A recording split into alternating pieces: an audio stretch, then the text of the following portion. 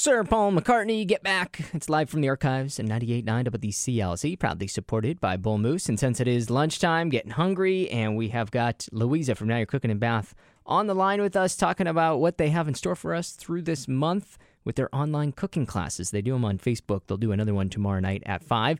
Louisa, how are you today? I am doing great. That's my alarm. Sorry about that. I'm doing great, Brian. Thanks. How are you? I'm doing great. Sounds like we've got something really good lined up for tomorrow. Yeah, and I think this is going to be right up your alley because it's quick and easy and delicious. And it's a great idea for a Valentine's Day dessert. It's chocolate lava cakes. Do you know what those are? Is that where it's like gooey in the middle? Like it's like there's chocolate in the middle of it?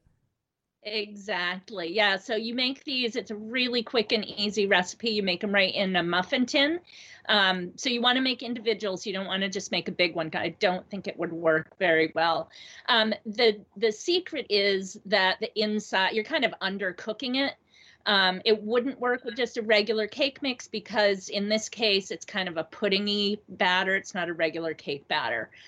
So when you break into it, and it's great to eat when they're still warm, you get this gooey kind of puddingy, soft chocolate deliciousness inside.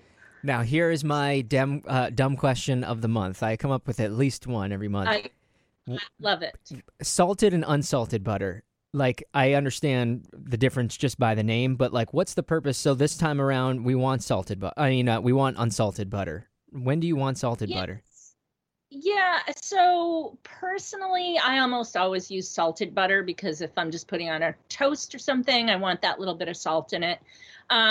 You can use either one. If you have an issue with salt, you can go unsalted, but a lot of times recipes will call for unsalted butter, but then they add salt into the recipe. So I don't think I'm the best person to answer that question for you, Brian. I like salt myself. And when doing the mixing, getting the lumps out, is there a secret with that? I always feel like I've got too many lumps in everything that I bake. So some things you want the lumps in, like scone mix or, something like that. Lumps are okay.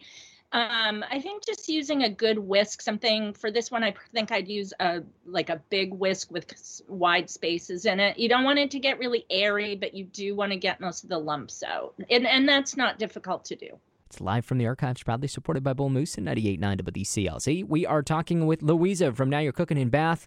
Online cooking class. They got another one tomorrow, just in time for Valentine's Day in a couple of weeks. They are doing chocolate lava cakes.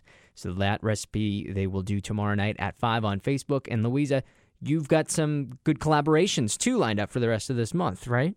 We do. So another thing for Valentine's Day, we have Chef Sean from Brown Trading right there in Portland. He's going to come up to Bath and he's going to show us how to make oysters on the half shell with caviar.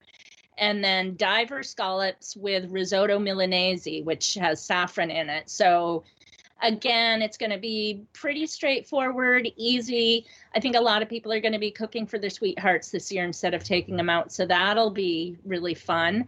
On the 18th, we have Susan Horowitz from our Jewish community here. She's going to be making hamantaschen for Purim, which is a big holiday. I guess they dress up and they have a lot of fun doing it, but she'll be giving us the details on that and some of the history.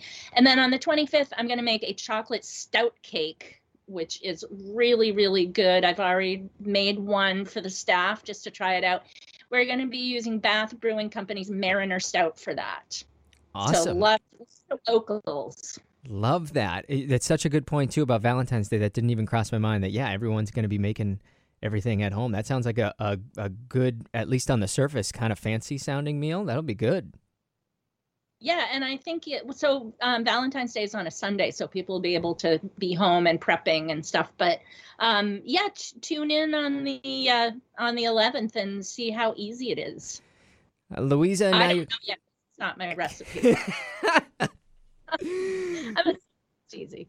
Louisa, Now You're Cooking in Bath. Like I said, the online cooking classes are great. They're on Facebook. They do them every Thursday, and we got another one coming up for you tomorrow night at 5. Louisa, thanks for joining me again this month. Oh, it's a pleasure, Brian.